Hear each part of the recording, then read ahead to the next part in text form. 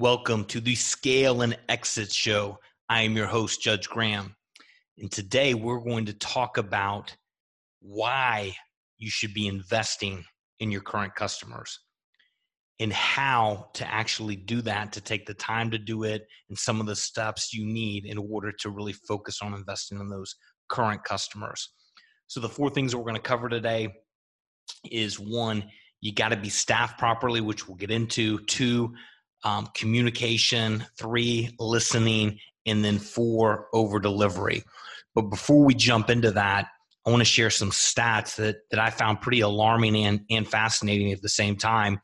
And these are from our friends over at VESP, who provided these stats for us. So the first stat is existing customers are 50% more likely to try new products and spend 30% more compared to a new customer, right? I'm going to read that again because it's fascinating, right? Your existing customers are 50% more likely to try a new product than a brand new customer. And on top of that, the existing customers are likely to spend 31% more, right? So there's potential gold mine right there in that existing base. Focusing on that base, continuing to build trust with that base, delivering for that customer base, retaining that base ultimately is much easier, and based on this stat, much more lucrative and profitable to sit there and focus and nurture and farm and grow that existing customer. Another stat is it costs 5 times as much to attract a new customer than keep an existing one. So I love everybody being focused on acquisition, going after new customers, but think about that. It costs 5 times as much to go get a new customer as it does keeping one. And that's really going to bring home this topic today we're going to get into on investing in customers and why. So that 5 times stat should have your attention at this point. And then the last stat here that I found pretty interesting is, which I feel is an opportunity to anybody here running a sales organization, running a company, at your own company, or an entrepreneur. This stat is an opportunity if you focus on your current customers.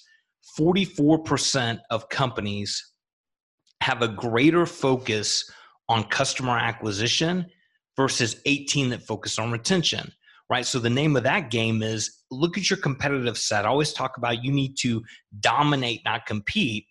So if your competition is only spending 18% of time on their current base, which, by the way, they spent 5 times the amount of money on getting that new customer versus keeping one, boom, be like a cheetah, catapult on that, or like a panther, and attack and go after that existing base, because the likelihood is your competitors aren't focusing there, therefore they're vulnerable.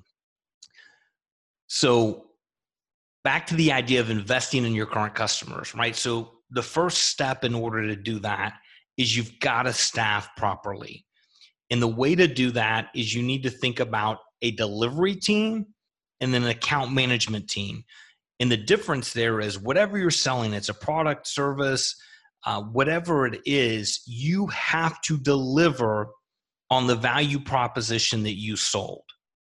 And you have to make sure you have the proper team in place to deliver that world-class product and all the features and benefits you promised, and or the service that you promise has to happen. I see so often that companies aren't staffed properly on the delivery piece, right? So you spend all that time, effort, and money, and you win that new account, and literally within weeks or months, you lose it because you didn't focus on the delivery. You didn't staff appropriately. I literally just got off the phone with a guy that I'm coaching, and he's in the same situation. He has worked really hard. He won this account, but he's losing the account literally within 3 weeks. And this is a big account. Thousands and thousands of dollars a month for him in revenue, and he's going to lose it because he didn't have his house in order, right? He wasn't staffed properly to deliver on what was sold. The second piece is, going back to the stat of, only people are focusing only 18% of their time about, keeping and retaining their base. you need some sort of account management position in place, right? This isn't a salesperson, right? Customers get so turned off if you have a salesperson that checks up on them, once a quarter, and the phone call is just about trying to hit a quota, and all they're doing is trying to sell something, right? If you have a big account, right, a multi-million-dollar account, you can afford to dedicate somebody that has the client's interest, right? That person is building the relationship with the client. They're thinking of the client first. They're not constantly trying to sell. But inherently, because they're building trust and they're constantly communicating, opportunities will present themselves and this position will pay off. But this position is not about delivery. It's not about sales. It's ensuring that opportunities that would be beneficial are presented, that delivery is getting done, and they're a conduit to make sure that that happens, and just there for the client in a support function to ensure that they're happy and that everything is top of mind. Okay, so 1, staff properly, you need a delivery team, and depending on the size of your accounts, you need an account management team that's something separate than a sales team. 2, communicate. This is the easiest one. You need to be high touch. Listen, when people buy something from you, specifically a service or even a product, you may have hundreds of customers, but when that customer purchases from you, that product or service, that's the most important thing from them at that moment. Right? And if you're not highly communicating with them, over communicate, here's where we are at the process. Sorry for the delay. Deliver good news, deliver bad news. Constantly communicate. More customers are lost because there's poor communication. You're either afraid to deliver bad news, or you're not quick enough to deliver good news, or you're just not communicating any news. Either way, that's bad and you will lose accounts. So step 2, communicate, over communicate, be high touch, create a culture and organization where you're constantly communicating with your customers. Step 3, if you do a good job in step 2 of communicating, step 3 is listen, right? Take time to ask for feedback and then shut up and listen. Your customers will give you clear understanding. Are they happy? Are they about to leave? Or is it a flight risk? Can you save the account? Can you grow the account? Are there certain things that they can provide insight because they're utilizing your product or service that can make it better? Is business owners and entrepreneurs and people running teams, we fail so often and we don't take the time to get feedback and listen to our customer. It can save the account and it can help shape the future success of your product and service. So step 3, seek out customer feedback, listen, and process it and react to it. Step 4, over deliver, right? This is another easy step.